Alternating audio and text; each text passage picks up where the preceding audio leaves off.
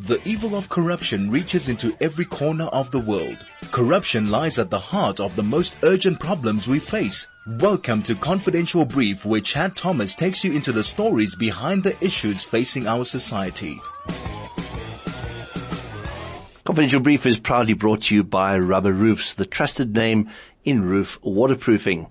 If you're tired of getting contractors in to fix your leaky roof only to find out that your roof still leaks, well, then maybe it's time to sort that leak out for good. Rubber Roofs manufacture and apply the rubber paint to your roof. Your roof will look great and won't leak anymore. Rubber Roofs offer a 10-year warranty. Rubber Roofs is the trusted name in roof waterproofing. You can find out more at www.rubberroofs.co.za.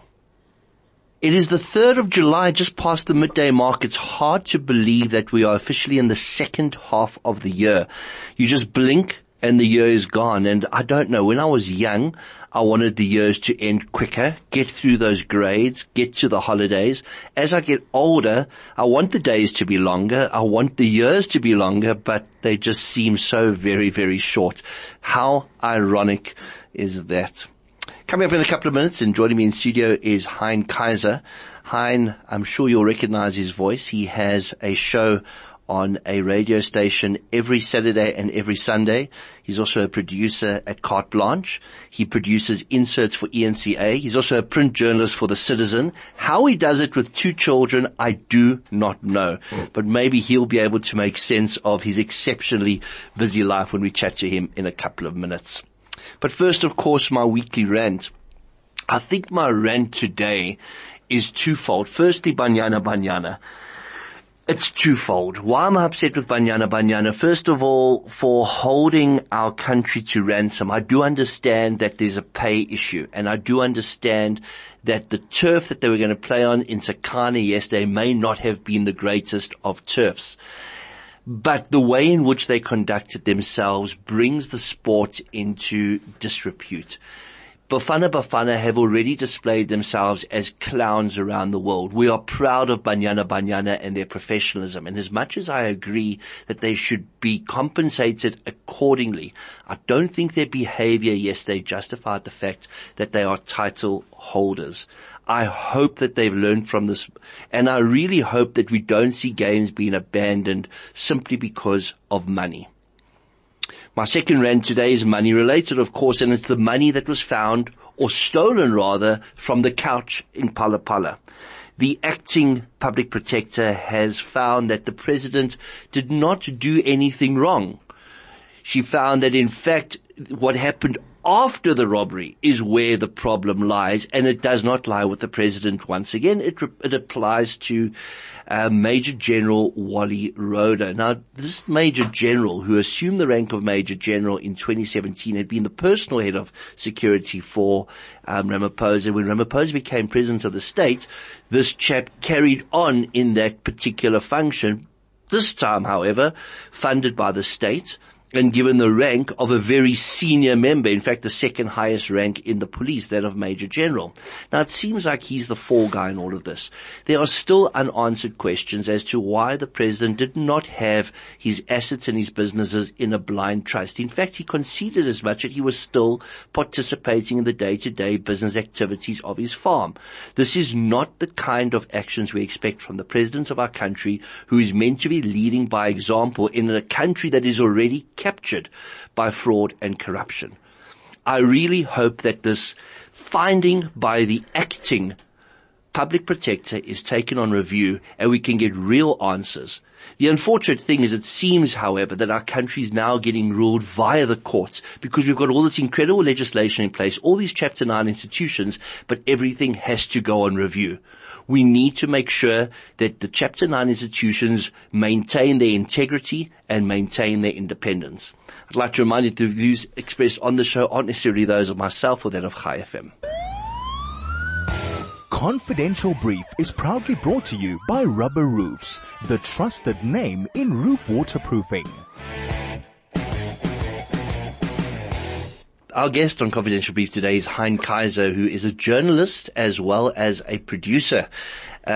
Before we went to break, I mentioned I was going to ask him how he does it. So firstly, greetings, Hein, and secondly, how do you do it? I've got a very understanding wife. Good morning, Chad.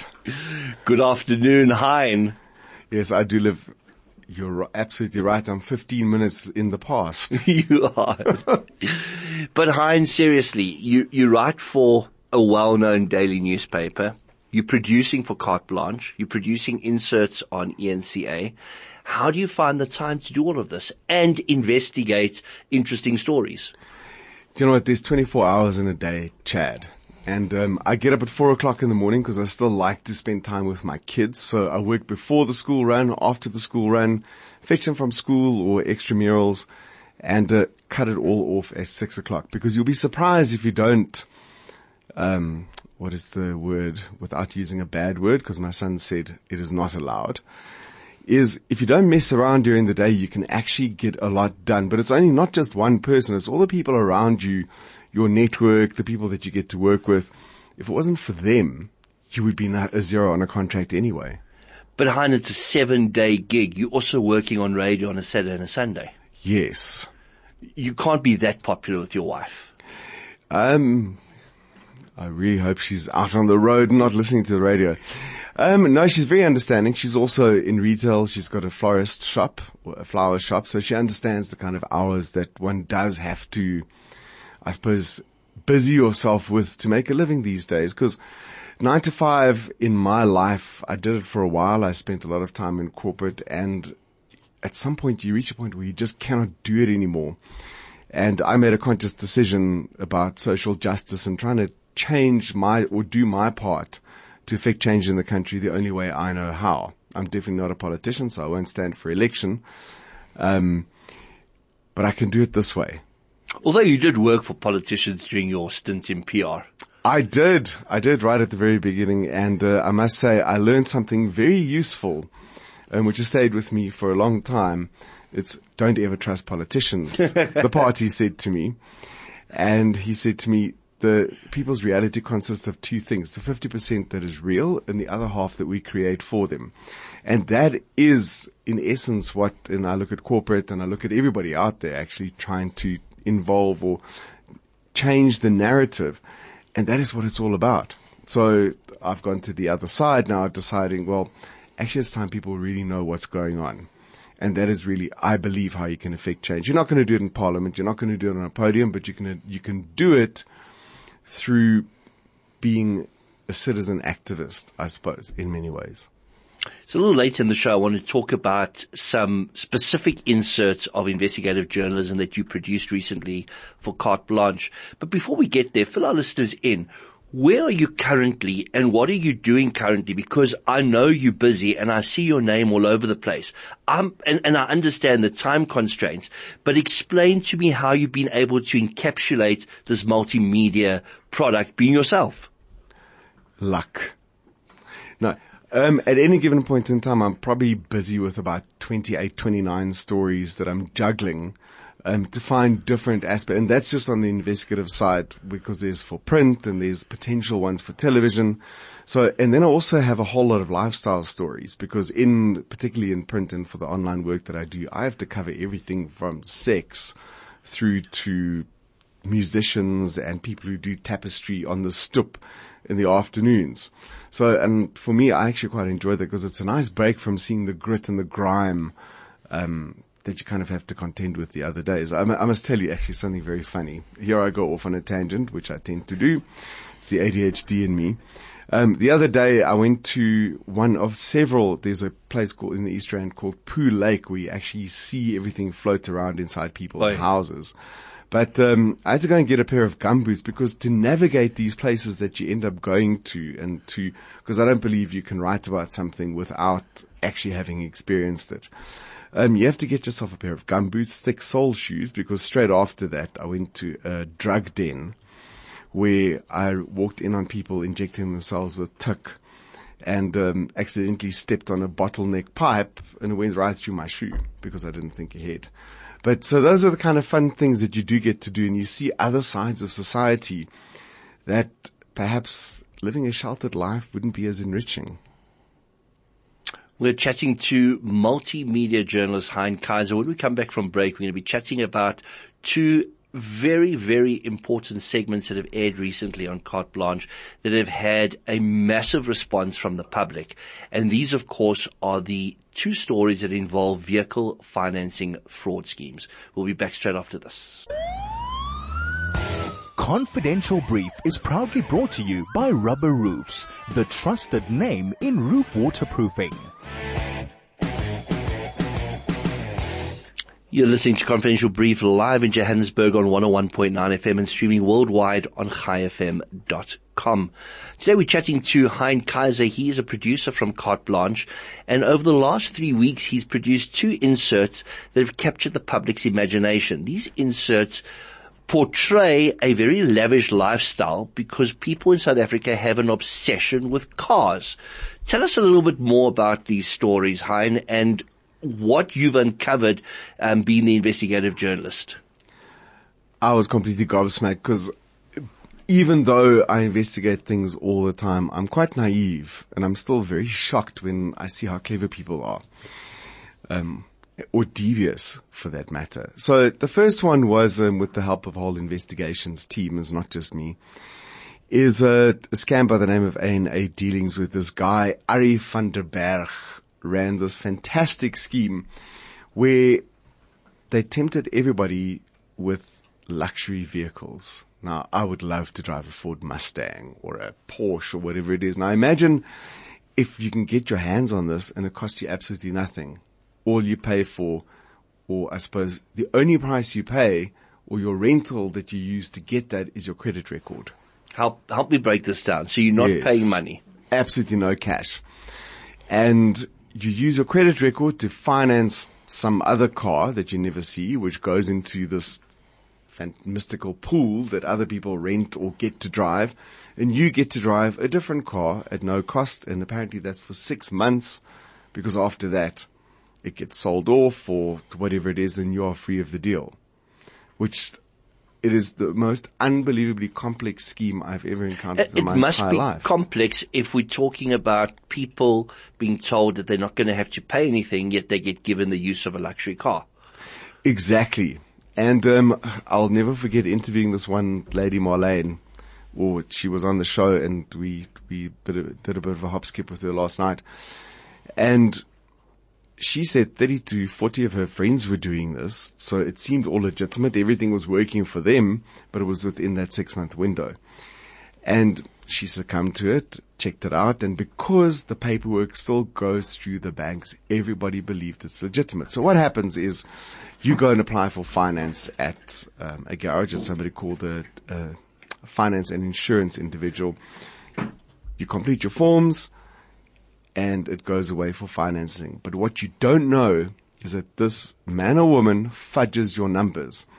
So in the one case study, I'm sure if you've seen the insert, but for the benefit of those who haven't, there was a guy who was divorced. He didn't have any assets. He earned 74,000 Rand a month. But magically on the credit bureau, he was listed as married, has a 2 million Rand house. And what was the other one? And he earned 164,000 Rand a month. So what they did is that fudging enabled him to purchase the car that he never saw initially and to drive whatever else the carpool gave him. So it takes a big value chain of, I suppose, criminally minded people who must be all in on the take to be able to make a deal like this happen. So for me to understand, I get told there's an investment scheme. I say, look, I don't have money. Thanks for inviting me to join this, but I don't have bucks. They say, you don't need the money. Your credit worthiness is your buy-in, because we're going to use your credit worthiness to buy a car that's going to go into the pool. And there's also a bit of a cashback. So you're induced to invest. And this takes me to the psychology of this and the whole reason we're chatting today.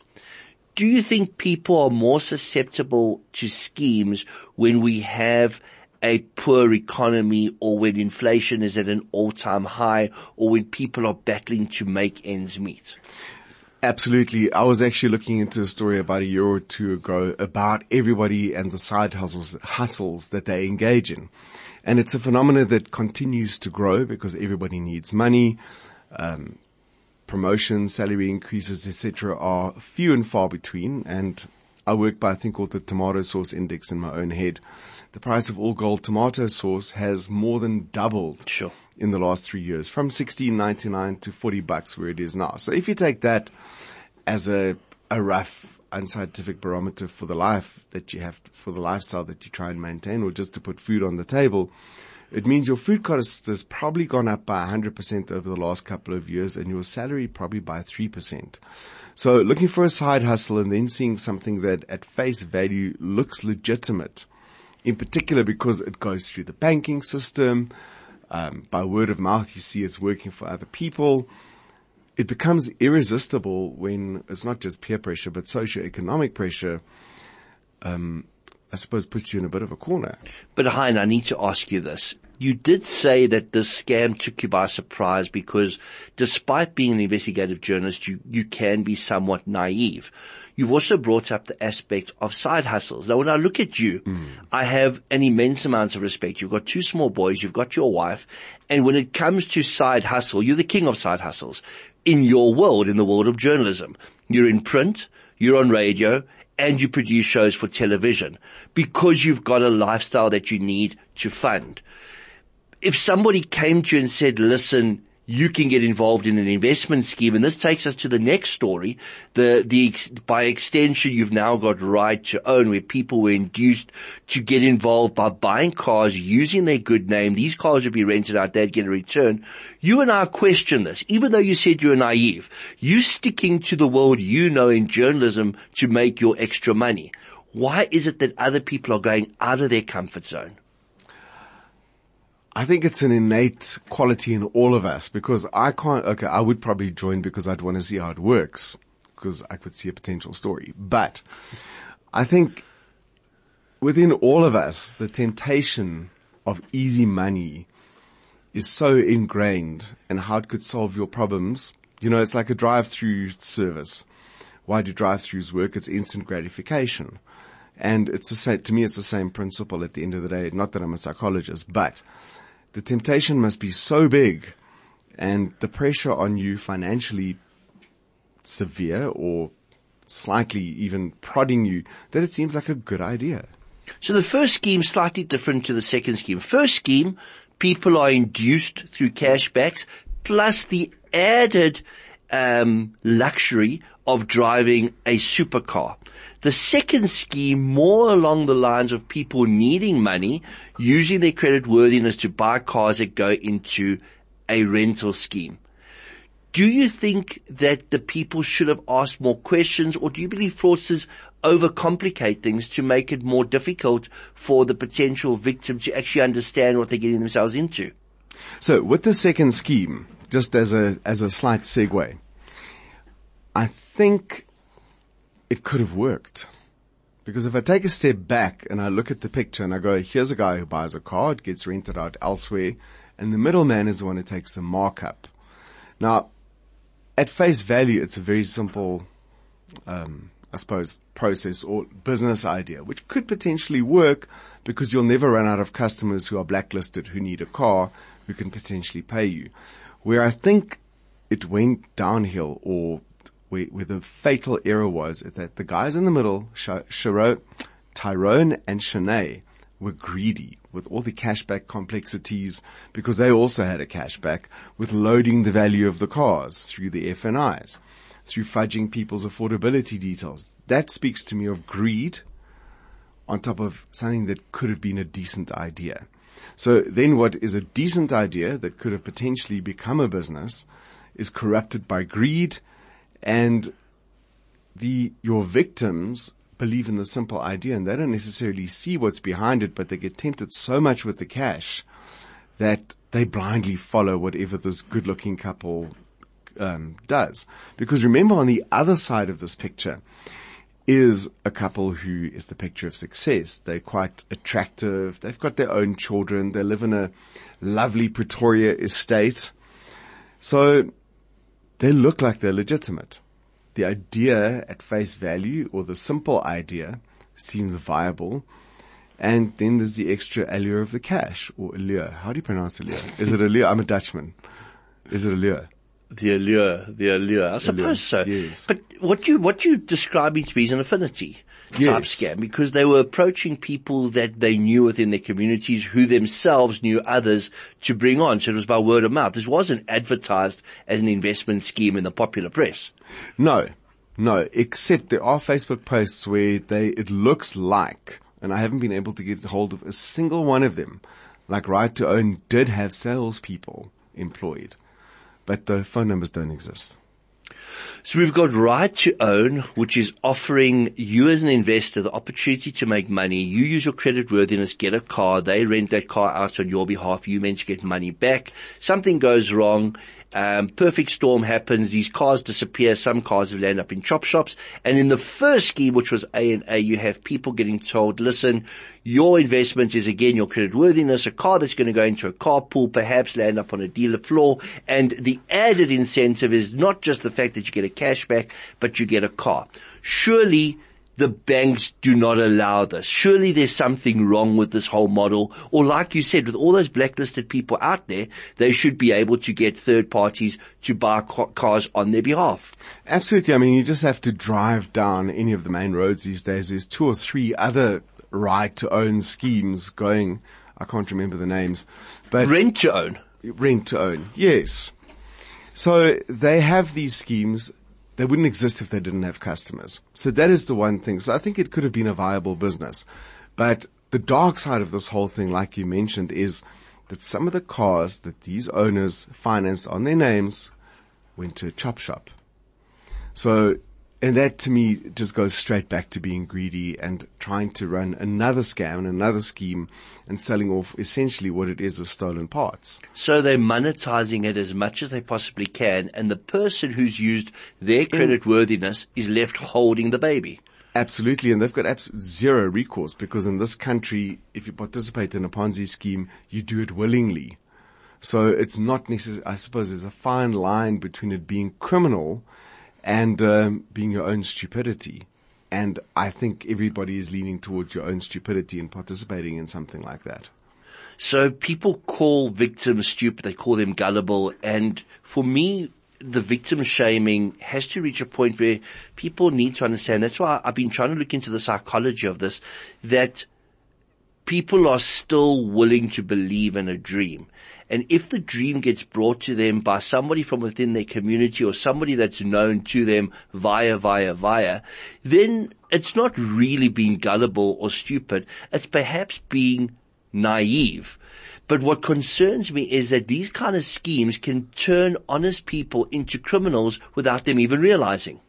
Completely. And most of these guys are, and I suppose to one degree or another, they let me restart that. It's been a very long weekend, Chad. But they are, because I think by propagating and reselling the scam to other people, you're engaging in criminal activity without knowing it. Number one. Number two? Number two, I don't know.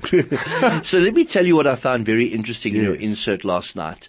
And it's always a feeling of vindication when you hear it coming from a third party. Is your presenter, Bongani, confronted one of the salespersons in this whole thing. And he said, yes, he knew Right to Own. He did a couple of deals, but he realized it was a scam. He said it. He said it was a scam. How does that make you feel as the producer when you're digging through all of this, where you've always got that niggling doubt that perhaps there's a logical explanation for everything?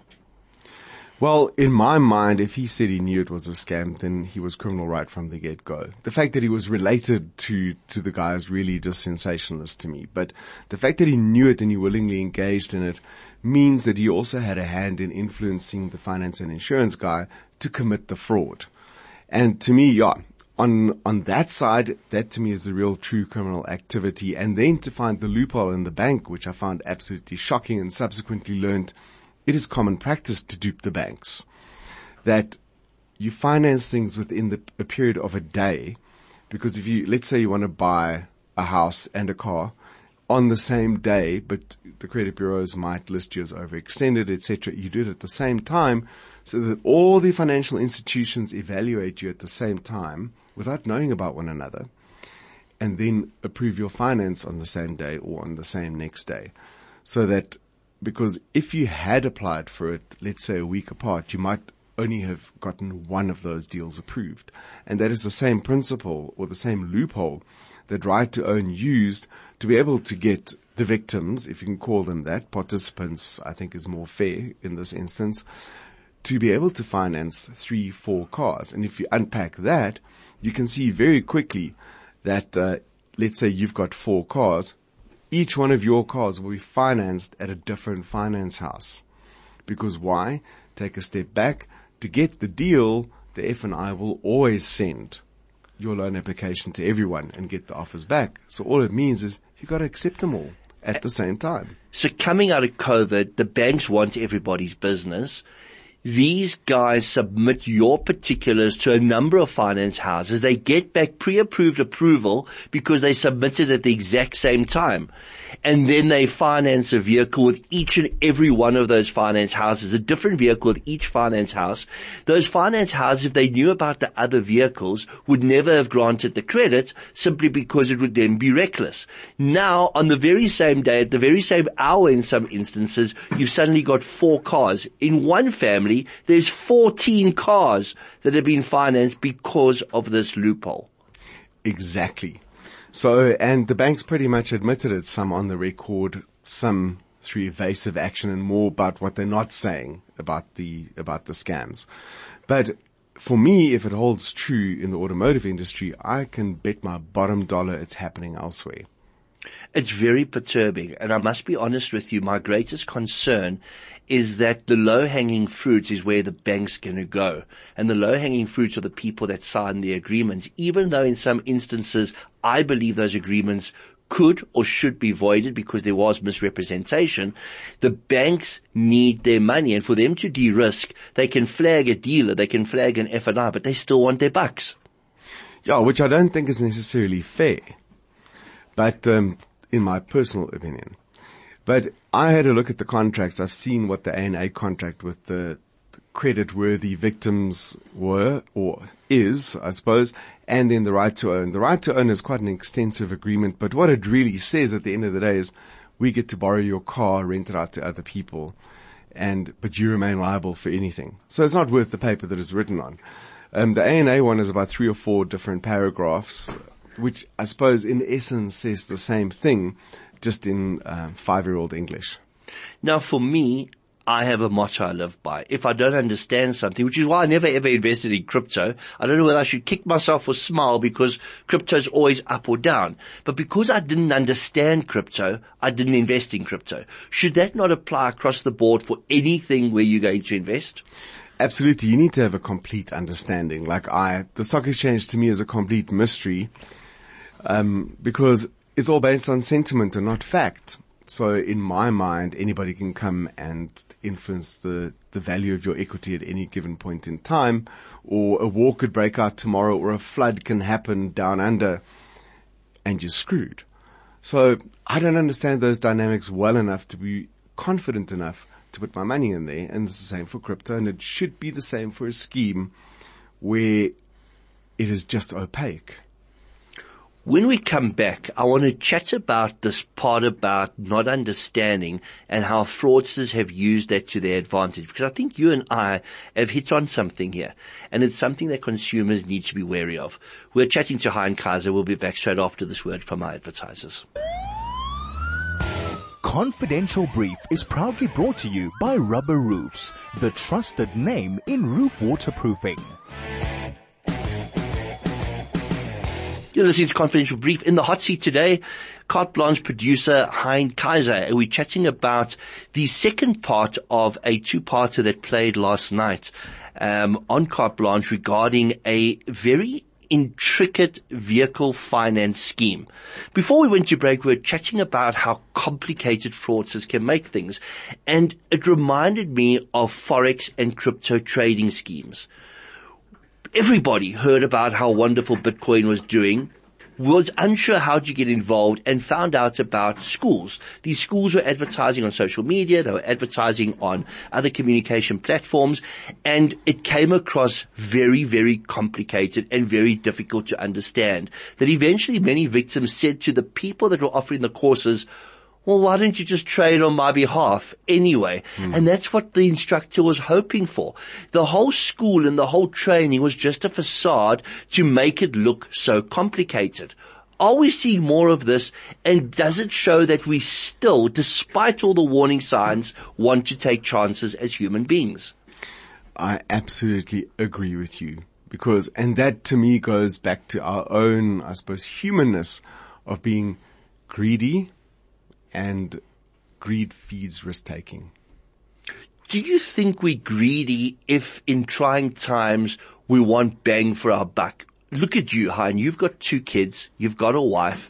It's not easy raising children. It's become very expensive. In a country where social services are becoming less and less and people are moving more towards private sector health, private sector education, it costs us so much more. Do you think that perhaps it's not greed on the part of the consumer, but looking for better bang for buck?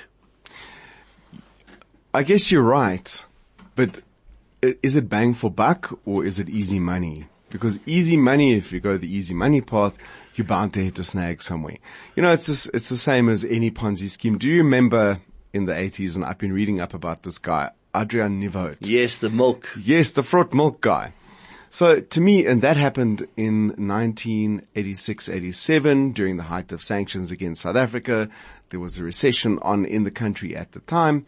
And voila, here's a guy who gives you an easy money scam. And I always go back to that and think, you know, how in 86, 96, 2000, okay, 30 years, or my maths fails me here, but did we not learn the same lesson? Because in essence, all of these schemes are the same. Then came Creon, more recently Yes. Mirror Trading International, Presidium, Imaginer, AfriCrypt. There are, for every single downturn in the economy worldwide, there are these schemes that come out. It means what you're saying, that there are predators waiting for these black swan events, waiting for something to happen around the world to take advantage of people who are in need. I absolutely believe that 100%. But I also don't think it's necessarily people who are predators in their everyday lives. Take, for example, Tyrone and Shanae. Let's imagine that they never did anything naughty beforehand, but times might have been tough. He saw a gap in the market, and again, going back to what I thought was a simple idea that could have potentially worked, greed corrupted that as a normal human being, and he went down a criminal path, intentionally or unintentionally, but that's where he ended up, from a simple idea and maybe from, I suppose, the desire to look after his own family. So is everybody born, or are predators necessarily waiting to pounce, or is it also that a predator is also a product of economic circumstance and society? I see your point. You're playing devil's advocate, but let's think about some of the biggest Ponzi schemes we've come across. You as an investigative journalist, myself as an investigator. The majority of these guys already have a group of people that they want to market to. They know in their minds what they're doing, but they come across as very charming. They come across as very successful. That to me almost sounds like a narcissist. I wouldn't put it past them, because narcissism by definition is me, myself, and I suppose, from a very simplistic perspective. But so add a bit of sociopath to it, perhaps greed again, but they all go together in the same kind of personality type. So I guess it just needs something to snap. Now, you mentioned at the outset of the program that you wanted to be more of a social activist. You're using all these different platforms to do that. Your side hustles are actually helping people out there. Let's turn and become a little bit more victim-centric. What do we say to people before they invest in schemes as a warning, and what do we say to them afterwards once they become a victim? It's that age-old cliche, if it's too good to be true, it probably is. But I think these days, you leave out the probably. It just is. Because there is no way. There's just no such thing as a get-rich-quick scheme. Crypto in particular, I mean, I've known people who lost thousands because they believed in money that they can't see. I know one guy who lost millions because the hard drive on which he stored his Bitcoin disappeared. But did that money ever exist? Or that value? it's so strange because on the one side you want to give advice, but on the other hand, you see people re-victimized. I had somebody message me earlier today. They lost money in a scam online. They then saw some other organization advising that they were at the forefront of investigating Bitcoin transactions. So they invested with them to try to get back their other money that got taken by fraudsters a second time. They call it pig butchering. It's unbelievable the lengths people go to. When do people need to actually realize that the money they've earned is the money they need to survive on? They can't turn it, double it, triple it, quadruple it like they think.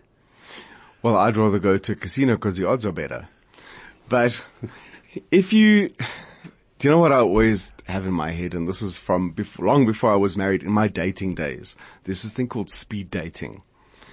You cannot speed date a business idea or actually any human being for that matter, because what you learn in an hour is not the complexity that comes with it or the baggage that comes with it, or I suppose the underlying, in a human's case, psychological problems, financial problems, or financial issues that come with speed dating any kind of scheme. And that's what everybody did here, because the person or the scheme was attractive enough to want to engage with, and the seduction quick and fast. So and that's where you got to draw the line. But that's me. I've got these really crazy analogies in my head. For me, I think that there are predators out there. I think that the weaker the rand becomes, the more the world is suffering from an economic slump, the easier people become prey to those that are willing to take advantage.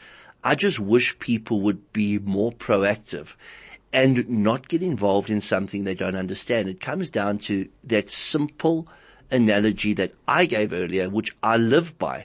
If you don't understand it, then don't invest in it. 100% agree with you. But then what are you going to show on carte blanche? You can't just show the good shows. No, you can't. And thankfully, I've got to say off the record, don't tell anybody I told you this, but South Africa is an absolute goldmine of these kind of stories, because you just finish the one and you find another. You know, there was a little story that I was investigating. People who just advertise through local newspapers. What are they called? These classified ads and whatever it is. There are scams that run from there on low levels of like 1 or 200 rand at a time, all the way through to schemes like A&A dealings or right to own. So there's one born every minute, a sucker. But yeah, you're right. There is a predator born every minute, but I don't think it's necessarily born this way, like Lady Gaga would say. I think in South Africa we need to be wary, but it's not just South Africa. When one looks around the world, in the UK last year, 40% of all reported crime was fraud related. And that's just reported. A lot of people are too embarrassed to report it. They don't want their families to know. They don't have faith in the authorities. They don't think they'll get their money back. So I believe that less than half, maybe even less than a third of all financial crime is actually reported. And it seems to become a national sport. People seem to be taking chances. If you had to give any advice to the consumer out there, what would that advice be?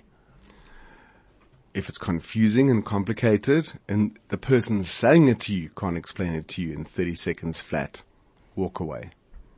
Very, very, very good advice. Hein, Kaiser, thank you so much for joining me today. Thank you. It's so lekker. Thank you. It was different. Hein is a producer for Carte Blanche. He also produces inserts on other news channels. He has a column in The Citizen, and he's on radio on a Saturday and a Sunday playing some of the greatest music imaginable. And I actually think that although he works 7 days a week, those hours that he spends on radio could be his opportunity to unwind. Hein, thank you so much for joining us today. And we're looking forward to your next investigative piece on Carte Blanche. Any hints? There are about 3 or 4 different ones that I'm working on at the moment, but I'm particularly leaning towards investigating a sextortion story because, man, people are crazy. It's crazy out there. And for you, the listeners, my heart goes out to victims of fraud. It's an industry that I'm involved in from the investigation perspective for many, many, many years. And I can tell you this, my experience is that anybody can be taken. You get caught at your most vulnerable. You get caught by those that you do trust. And even if you don't know the person, they come across as exceptionally charming. Remember, just like you have chosen a specific career path and you know most, if not all, about what it is you do for a living, so do the fraudsters. The fraudsters set out to commit fraud. They know everything. They even have ways in which to answer questions. They have cheat sheets with answers to questions that may be asked by potential victims. Be wary out there. They could phone you. They could email you. They could WhatsApp you. They could contact you on social media. They can even pretend to be a friend or family member. We have to be wary. And I know it sounds jaded, but it's just one of those things in our country right now and in the world as a whole, that if we're not proactive, if we're not scam savvy, we are going to get taken sooner than later. Confidential Brief was proudly brought to you by Rubber Roofs, the trusted name in roof waterproofing. If you're tired of getting contractors in to fix your leaky roof, only to find out that your roof still leaks, or maybe it's time to sort that leak out for good. Rubber Roofs manufacture and apply the rubber paint to your roof. Your roof will look great and won't leak anymore. Rubber Roofs offer a 10-year warranty. Rubber Roofs is the trusted name in roof waterproofing. And we at Chai FM are very proud of our association with Rubber Roof and all of our sponsors for that matter, and really hope that our advertisers get the support that they need. You can find out a little bit more about Rubber Roofs at www.rubberroofs.co.za.